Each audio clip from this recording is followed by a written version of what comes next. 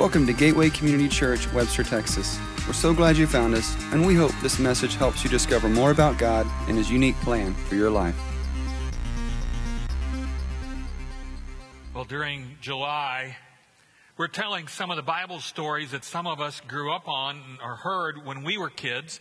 And if you didn't hear these stories growing up, don't worry. We're not assuming that you know them. And so each week we're going to open with a video like you just saw that tells the story the way we might have heard it when we were kids.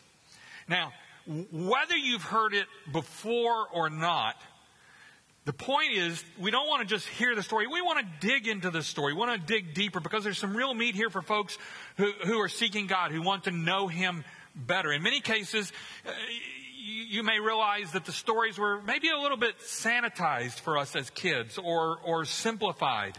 And the fuller story is even more amazing, maybe even more unbelievable. There was a teen who hadn't been to church before, and he went with a friend of his who did go to church. And when he got home, his father asked him about what he'd learned.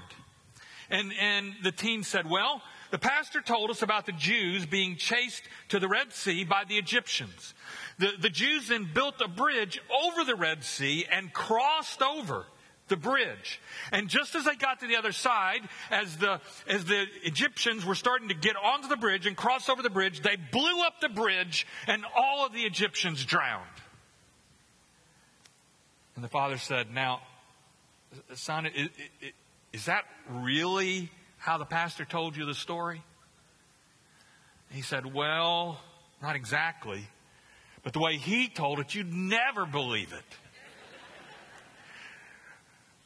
Well, that's the way it is sometimes. The story of Moses, and specifically a burning bush that doesn't burn up, may seem pretty unbelievable, but there's so much more here, and so that's the story we're beginning with here today.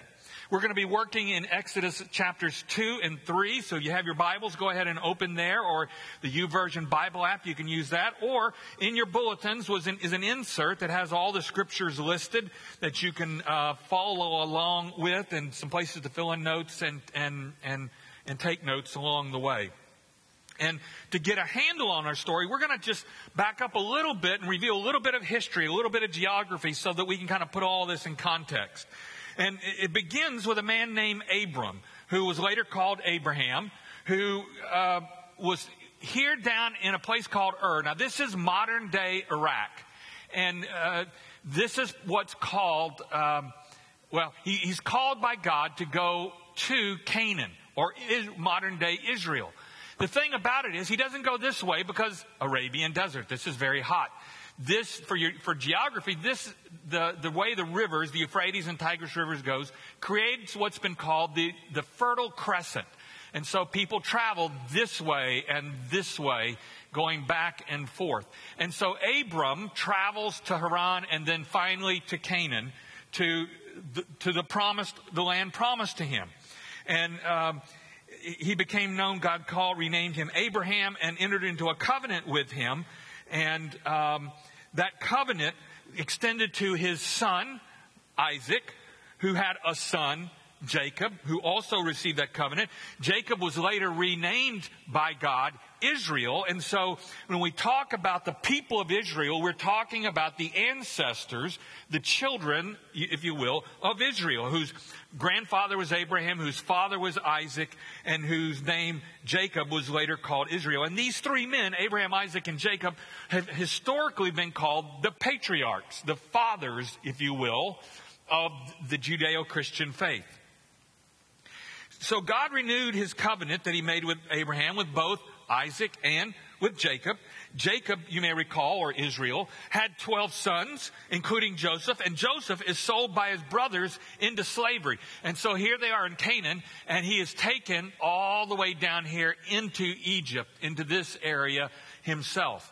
While there, he's first imprisoned, but later becomes, by faithfulness in God, becomes Pharaoh's right-hand man, and eventually brings his father, Joseph, or Israel, and the remaining sons, about 70 of them, sons and wives and children, bring them to Egypt.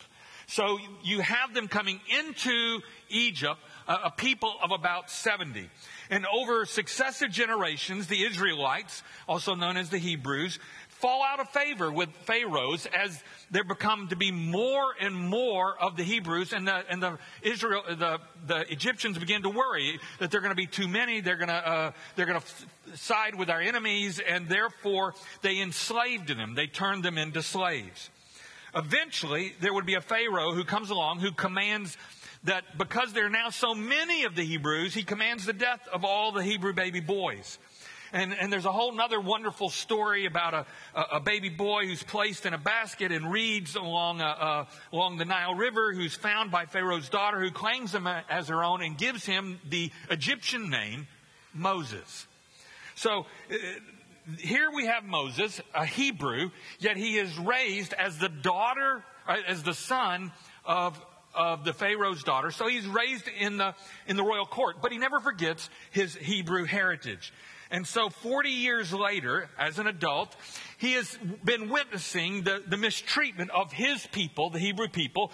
And one day, seeing an Egyptian beating a Hebrew, he steps in and in defense of that Hebrew ends up killing the Egyptian. We read then in Exodus chapter 2 in verse 15, it says, when Pharaoh heard of it, he sought to kill Moses. But Moses fled from Pharaoh and stayed in the land of Midian. Now, Midian was east of Egypt. Here we have another map. Okay, here's Egypt. Here's Canaan or Israel. And the Dead Sea, the Sea of Galilee up here. Over here was Iraq or Ur. And here is the land of Midian. On the other side of the Gulf of Aqaba in what is today, modern day, Saudi Arabia. So this is the location that he flees from up here across difficult terrain to get away from Pharaoh and finally settles in that area. And while there, he marries Zipporah, the daughter of a Midian priest named Reuel or Jethro, and Moses becomes a shepherd. Now, let me just tell you, I don't quite understand always why they keep renaming some of these guys. You know, there's Jacob and then there's Israel, the same person. Reuel becomes Jethro, but these are the same people. And Moses becomes established in this life. He's married, he's settled in, he feels like he can never go back to Egypt. He's a long way away from anything or anyone. And so over a period of 40 years, he adjusts to this whole new life. Now, think about that. 40 years. For some of you, that's longer than you've been alive. Okay? Some of you, it may be you may have lived more than 40 years, but not a whole lot more. Because we're a fairly young congregation. So the reality is 40 years is a long, long, long time to get adjusted to a different kind of life. To live a whole different lifestyle. To become a shepherd. To raise a family. To become very ingrained in that lifestyle. So then we keep moving in Exodus to verse 23. And it says, during those many days, the king of Egypt, who had sought to kill Moses, died. And the people of Israel groaned because of their slavery and cried out for help. Their cry for rescue from slavery came up to God, and God heard their groaning, and God remembered the covenant he had made with Abraham, with Isaac, and with Jacob. And God is going to, therefore, show himself to be faithful to the promises he made to those patriarchs, to Abraham, Isaac, and Jacob, hundreds of years earlier. And he's going to do it through now what seems like the most unlikely way, through a man named Moses, who has been gone for 40 years, who's lost all influence, who's probably forgotten most of his experiences in the royal court, who is a settled family man of 80. I mean, how many of us would think at the age of 80, we're not really thinking about going off and doing something else? So we come to chapter 3, verse 1. Now Moses was keeping the flock of his father-in-law Jethro, the priest of Midian. And he led his flock to the west side of the wilderness and came to Horeb, the mountain of God. Now, we're not sure of the exact location of Horeb, or what has also been called Mount Sinai. Tradition locates it in this area, and in a minute we'll show you kind of a picture of that landscape. But it's really kind of hard to know. We don't know absolutely certain, but we believe it is located here. So here's Moses has been over here in the land of Midian. He has been taking care of his sheep. And as a shepherd would do, he leaves often for weeks at a time to lead them out to find good pasture. And obviously has gone around here and come back down into this area. So he's a long way away. And the impression we get is that he's wandered farther than usual into an area he's never been before, when suddenly God breaks into his life. Verse 2. And the angel of the Lord appeared to him in a flame of fire out of the midst of a bush. He looked, and behold, the bush was burning, yet it wasn't consumed. And Moses said, I will turn aside to see this great sight, why the bush is not burned. Now, obviously, Moses, a shepherd who's been out in the wilderness for a lot of his life, knows what a fire looks like. He's probably the night before set up a fire of wood to cook his meal, to keep him warm in the desert air. So seeing a fire in the wilderness is not so unusual, but seeing a fire in which the bush is not being consumed, that is something he's never seen before, and is in fact miraculous. And he decides he needs to check this out. Verse 4, when the Lord saw that Moses turned aside to see, God called to him out of the bush, Moses, Moses! And Moses said, here I am. And then God said, do not come near. Take your sandals off your feet, for the place on which you are standing is holy ground. And we just sang about holy ground. That's where that reference comes from, is this place in Scripture. This is definitely not a typical experience. A typical experience for Moses, a typical experience for any of us. He's out in the middle of nowhere, sees a bush being burning but not consumed. And now a voice is speaking to him coming from that fire. Now, looking back, Moses, who wrote this, who wrote Exodus, who wrote Genesis, Exodus, these books, he understands as he's writing it many years later that this was God. And God is calling to him. But in these first moments, he doesn't know what's happening. He does not know whose voice this is. We have no indication that Moses has ever had an encounter, a personal encounter with God before. Though we can be pretty sure he's heard stories from the time of the patriarchs. And the first thing God tells him is to keep his distance, and what's more, to take off his sandals, because he is standing on holy ground. And the word holy in the original Hebrew language means separate or different or set apart, unlike anything else. Something that isn't like all the other experiences. It's what has been ordinary ground, ordinary place to feed sheep, ordinary mountain, has now, with God's presence, become holy ground, and therefore set apart for God's purposes.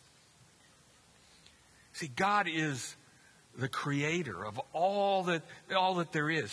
He's not a part of his creation. He is not a creation, something that somebody made. And so he's totally unlike or totally different, and therefore separate from all there is. He is holy, and being all powerful, being all knowing, being all loving, being all good, makes him even more unlike any of his creations, and even scary. I mean, imagine, if you would, that you're coming into the presence of someone who is ultimately good, who is completely good, who is kind and loving in everything they do.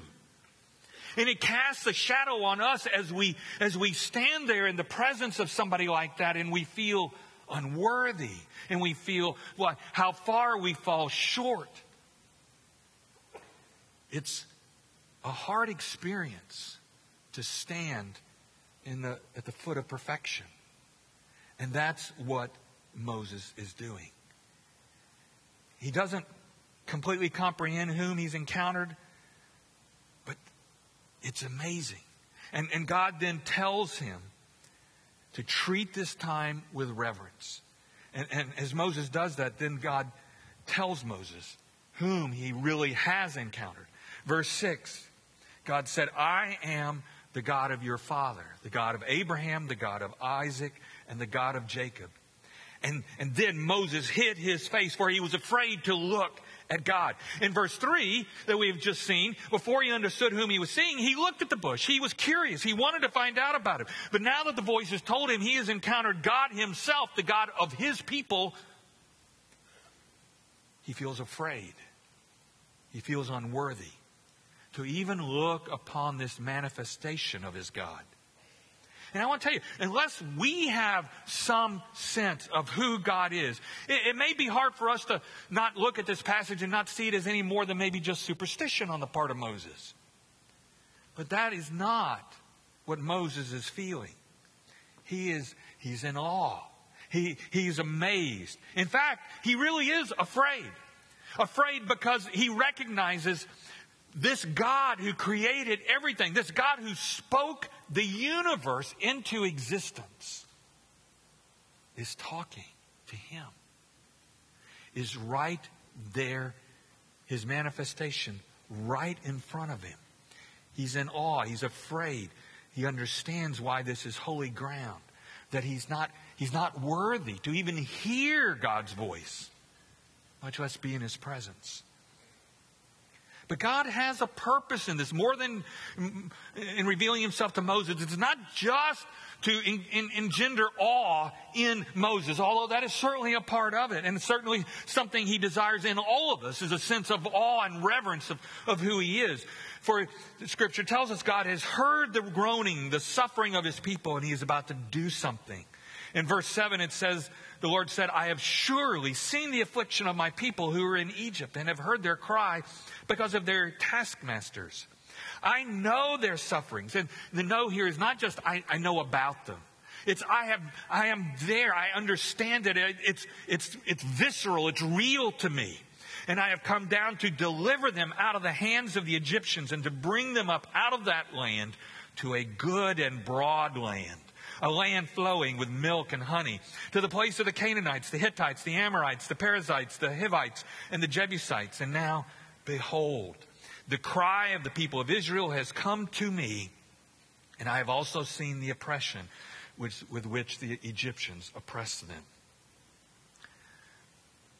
Moses understands.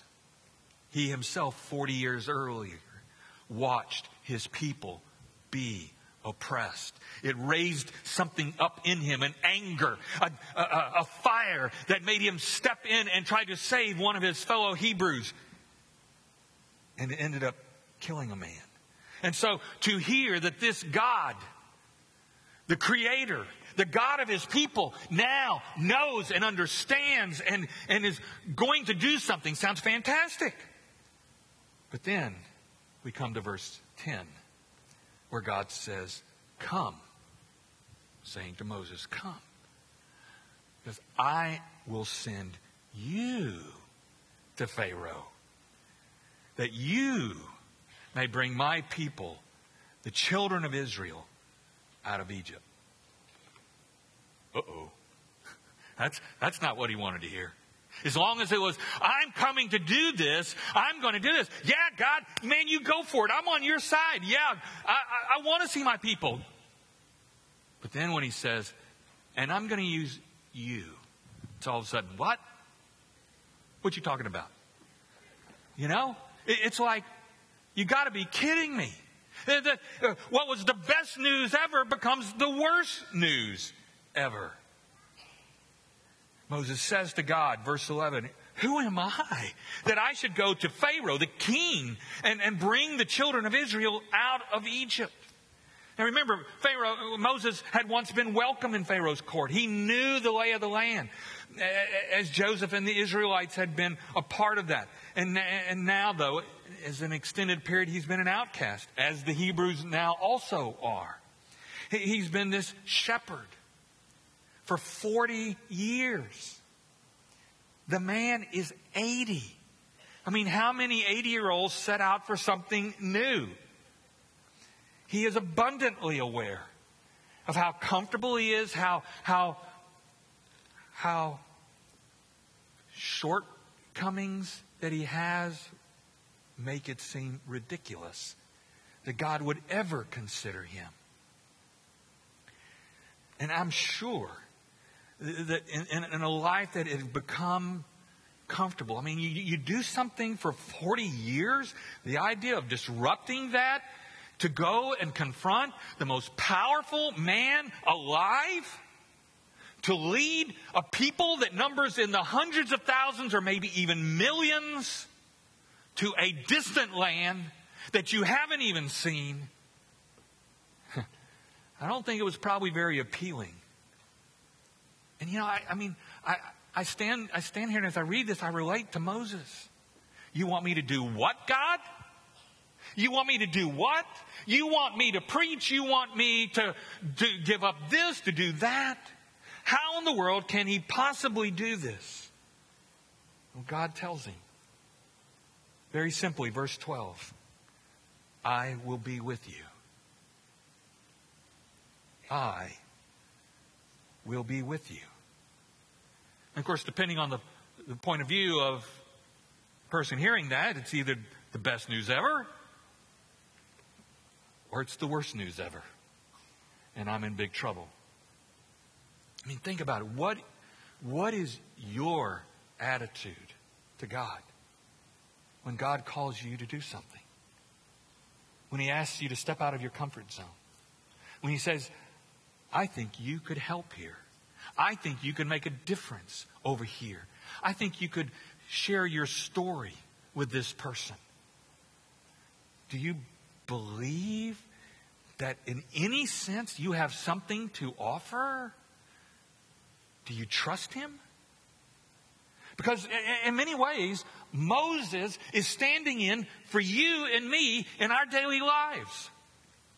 Moses is facing exactly what every follower of Jesus Christ faces. That God calls us to. Over the next chapter and a half, God's going to offer to Moses several miraculous signs to confirm to him that God is with him and he'll be doing God's will. But the crux of the issue for Moses is, you know, what before you do any of this, what does this all mean? Can I trust you, God? I mean, in the big picture, sure, I can trust God. Everybody trusts God, right? But can I trust God in the daily things, in the regular things? Or is God going to make me into a fool? Is he going to make me look weird to my neighbors or to my classmates? Is he going to put me in an impossible position where people are going to ridicule me, or I'm going to lose my job? And so Moses wants to know more about who this God is. In verse 13, then Moses says to God, if I come to the people of Israel and say to them, the God of your fathers has sent me to you, and they ask me, what is his name? What am I going to tell them? I mean, if somebody comes up to you and says, you know, I got this great deal for you. I want you to go out and do it. And you go tell somebody, yeah, this person told me they can really help me. Well, who was it? I don't know. They didn't tell me their name. So God is saying, hey, I'm going to tell you my name. God said to Moses, I am who I am. And he said, say this to the people of Israel. I am has sent me to you. God also said to Moses, say this to the people of Israel. The Lord, the God of your fathers, the God of Abraham, the God of Isaac, the God of Jacob, you know all those guys, has sent me to you. And this is my name forever. And thus I am to be remembered throughout all generations. Now, listen, the name I am who I am, or some translations, I am that I am, or I am that I will be who I will be. That's not the kind of name that rolls off your tongue. That's not, oh, hey, I am who I am. Can you see calling one of your friends that? But the point here is, as strange as it may seem, the name is more than a name. It's also a statement of his being. God is the God who is. The God who is, the God who always has been, the God who always will be. He simply is. He stands outside of time. He stands outside of space. He is. While all of our lives come and go, He is. While the world changes and tectonic plates move around and rocket ships come and go, and whatever you may say, think, or see, God is. And as He will reveal later in the Bible, He is in fact the only God. There are no other gods, including Pharaoh, who considered himself a god, or the other Egyptian gods. In fact, the name became so sacred to the Hebrews that they wouldn't pronounce it, but use the consonants for the name, YHWH. And when the vowels are added in, for pronunciation's sake, we get Yahweh as God's name. So here's the name as we put it in English. Here are the letters. We add these in. And when language was being translated to English, they kind of transliterated this into this, Jehovah. So in some of the older English translations, this is the word you'll see. But in some of the newer translations, what they now do is they will use the word Lord. But the word they use here as Lord is either all caps or with small caps. And to signify this name. When you see this word, especially in the Old Testament, it means God is using His name, or the people are using a stand-in for His name. And it's different from the word Lord, where this is lowercase. See, here's the Lord, the name, is different from this word. This word means somebody who is a master, somebody who is in charge, somebody who has authority. And that is also appropriate for God, but when applied to God's name, this is His name. This is His title, or what He is. But this is more than that. This is about who He is. He is God. He is who He says He is. He can do what He says He can do. And so in answer to the question that Moses asked, Moses is to tell the people of Israel that Yahweh, the Lord, who was the God of their ancestors, Abraham, Isaac, and Jacob, or Israel, who did great and miraculous things in their day. Amazing things. And there are many stories in Genesis that they did. That God who did the miraculous, who destroyed Sodom and Gomorrah, who created all of life, that God is with them. And He signifies that by giving to them for the very first time His name. Not His title, not His words about His nature, but His name, which in fact does reveal His nature. The Lord, who is the only true God, who created all there is, who saved their ancestors, who is all powerful, all good, that God is with Moses and with the Hebrew people. That God is on their side. And, it may be kind of hard to grasp, and I was trying to think of an analogy. And it was like, imagine somebody comes up and threatens me, okay?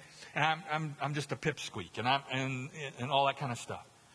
But I say, you may threaten me, but you know who's standing behind me? Standing behind me is the entire United States military. The Army, the Navy, the Marines, the Air Force, and the Coast Guard. They're all here. All their ships, all their planes, all their artillery, all their weapons, all their men and women. They're all standing right there. So when you mess with me, you're not messing with me. You're messing with them. And if you want to mess with them, well, you go right ahead. But it seems kind of stupid. That on an infinitely greater scale is what God is saying to Moses. Look, you think you're just you, or you and that people. But me, the God who created everything, who spoke and the universe came into being, I'm with you. I'm on your side. Doesn't matter what anybody else thinks. It's irrelevant. I am with you. In Jeremiah, he said, behold, I am the Lord, the God of all flesh. Is anything too hard for me? Now think about that. That's the kind of God we're talking about. That's the God who is with us, who was with Moses. Is anything, can you imagine saying that? Is anything too hard? I can think of a lot of hard things. And God's saying, that's not hard to me. There's nothing too hard to me. And to prove it to the Israelites and to Pharaoh, God offers Moses several signs, including that they would return as a people to Mount Sinai, this vast group of people, that he could turn his staff into a snake, that he could put his hand into his cloak and pull it out and be covered with leprosy, put it back in and it would come out fine, that he could turn the water of the Nile into blood, that there would be 10 plagues upon the people. And in fact, God offers one other really interesting sign. In verse 21, he says, and I will give this people favor in the sight of the Egyptians. And when you go, you shall not go empty. Now remember, he's talking to a people who have been slaves, who have nothing except minimum shelter, minimum possessions. Each woman shall ask of her neighbor, speaking of the Egyptians, and any woman who lives in her house, for silver and gold jewelry and for clothing. You shall put them on your sons and on your daughters, so you shall plunder the Egyptians. Abraham had predicted back in Genesis 15 that his descendants would be slaves, but that they would also leave that foreign land coming out of slavery with riches. And Exodus 12 tells us, a few chapters later, that in fact that's exactly what happened. The Hebrews go to the Egyptians and ask, and the Egyptians give them wealth. And so it seems like, oh great, they're just giving them a bunch of stuff, a bunch of money. How nice. But God has a bigger purpose than just supplying riches to his people. And it relates to the building of the tabernacle many months later. The tabernacle, which would be the symbol of God's dwelling place in the midst of the Israelites in the wilderness. And this is the really cool part. As we jump to Exodus 25, still part of the same book.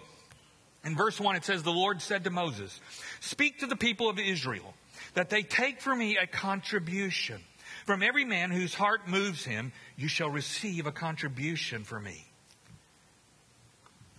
Now, when the Israelites asked, they had no clue. They thought God's just showing off. He's just piling stuff on for us. But now, months later, he's not just showing off. He has provided to the Israelites the very offerings they will freely give to make the tabernacle, the place of worship. They never saw it coming.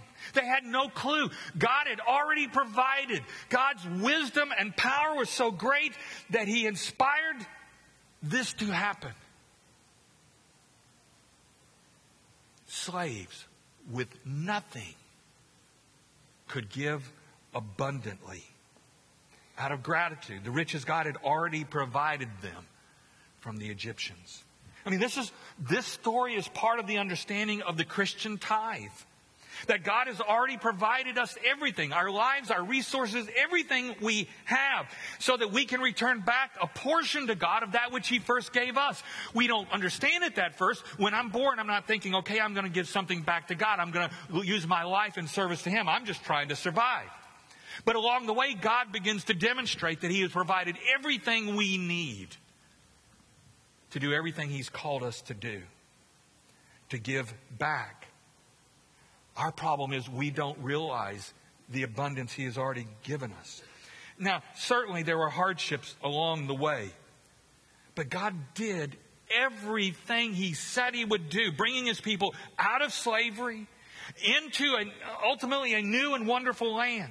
And God is still doing that today. He's still seeking to free us, maybe not from slavery from a tyrannical government, but slavery from sin and death. A slavery that seems on the surface of it to have no way out.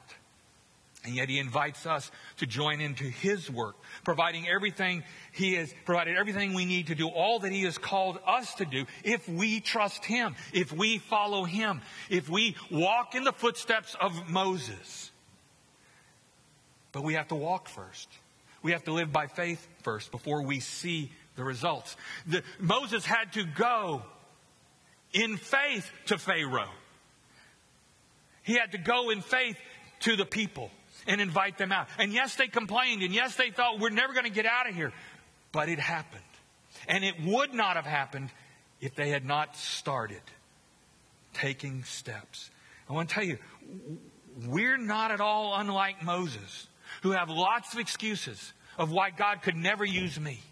God could never work through me. God could never make a difference in my workplace. God could never change those people in my family. God could never use my resources. God could never use my skills. But the thing is, and what this story shows is, it's never about us. It has always been about our God. Moses keeps saying, I can't do this. I don't have the ability. I don't have. It's I. It's all about him. But God said, I am the great I am. I am sufficient. I am enough for everything. And the good news is that as it was then, God is with us today. Jesus demonstrated that. He died and rose. And he said, stay here to receive power from on high. On that first Pentecost, the Spirit of God came to live in those first followers of Jesus Christ. So that you and I who follow Jesus always have the I am in us. He's not out there somewhere. He's not some distant thought. He's not some God made up by human hands. I am with you. And yes, all of us are going to worry. We're going to have the fear of, what can I do? And Moses, like Moses, we often feel totally inadequate. Totally taking us out of our comfort zone. There's no way. I've been doing this for 40 years. And the good news, though, today is that God can use us still, because we have the I am. What's in our past, like Moses had, that God can use? What's the good stuff? What's the training, the education, the experiences? But also, what's the hard stuff? What are the bad things that have happened in my life that, in fact, God can take and redeem and use? See, the truth is, and I didn't come up with this statement, but I love it. God can turn our tests into testimonies, our messes into messages, our trials into triumphs, and our victims into victories. That's what God does. That's how God operates. For instance, we have this fantastic ministry many of you know about called Celebrate Recovery, that has helped hundreds, probably thousands, work through hurts, habits, and hang-ups in their lives, that meets on Monday nights. But you know what the secret of that ministry is? The secret of any God-blessed ministry is that part of it is the leaders themselves have overcome so much themselves with God's help. The people who lead that ministry weren't people that were like perfect. Hey, look at me. I don't have any problems in the world, so I'm going to go help. No, the people who lead in that ministry would be the first to tell you that they were broken, that they were hurting, that they were struggling. And God used them. And the other part is then their willingness to allow God to use their trials for His triumphs. To take what is broken and make something new. I want to tell you, you and I are no different. God can use anyone whom He calls. And He calls everyone who puts their faith in Jesus Christ. If you are a follower of Jesus Christ, you are being called. You can do abundantly more than you know or imagine. He can use you. He has a plan for you. He calls you to that.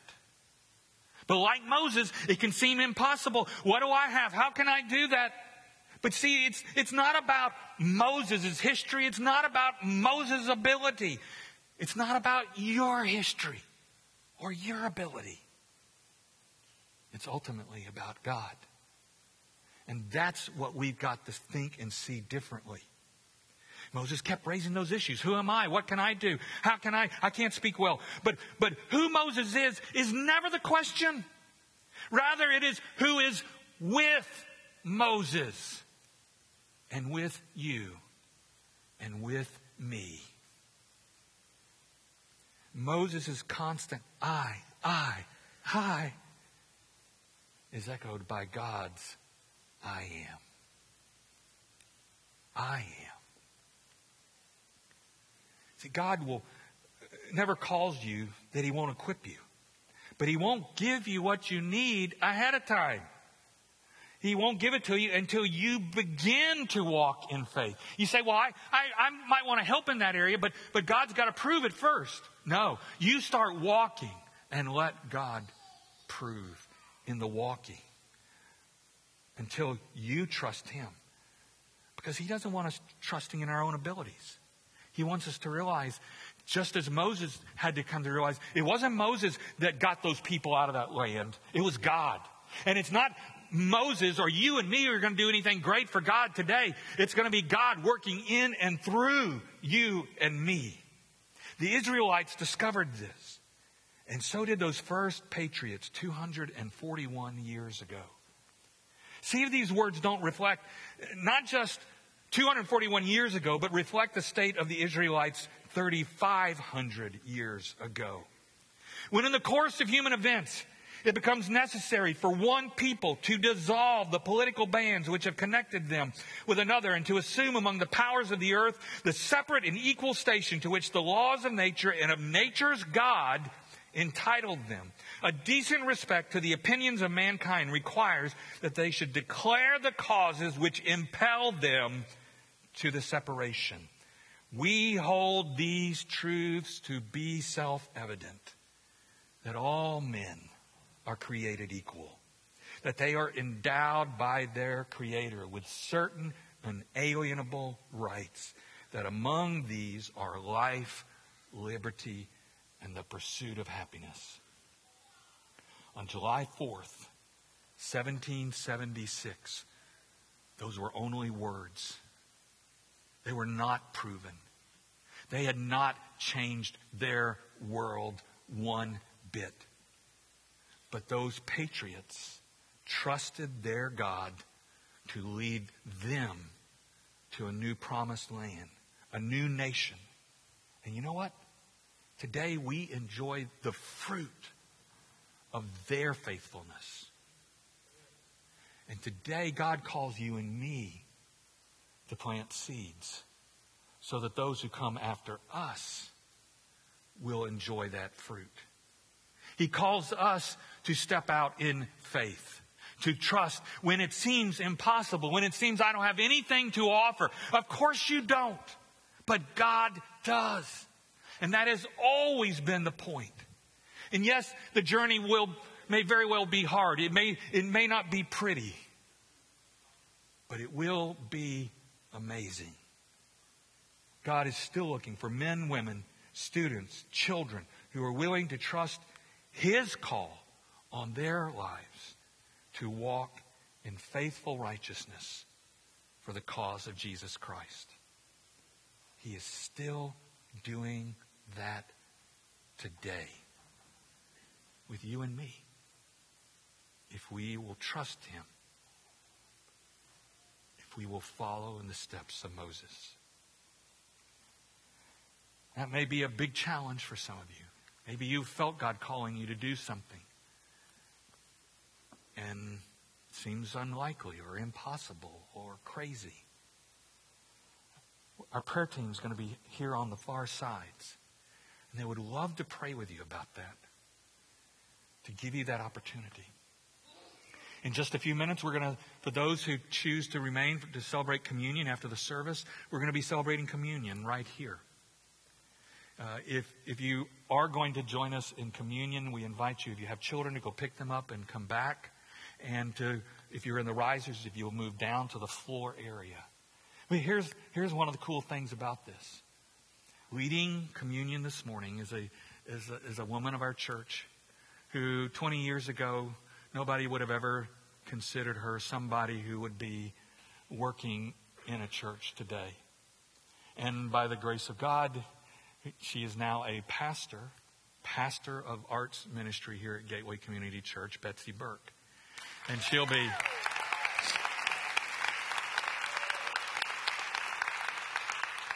And I guarantee you, if you would have asked Betsy 5 years ago, she would have said, no way. God does the impossible when we trust Him. And so this very act of communion is a testimony that the God of Abraham, Isaac, and Jacob is the God of Jesus Christ, is the God who died on the cross for the forgiveness of our sins, something that seems impossible, that you and I might have life and have it abundantly. Before you go, just a reminder, there's an insert of some of the things in the bulletin. If you're a guest today, myself and some friends would be out here, and we'd love to say hello to you as you leave. And to close this service, I want to do instead of a prayer, I want to do a benediction, but we're going to all do it together.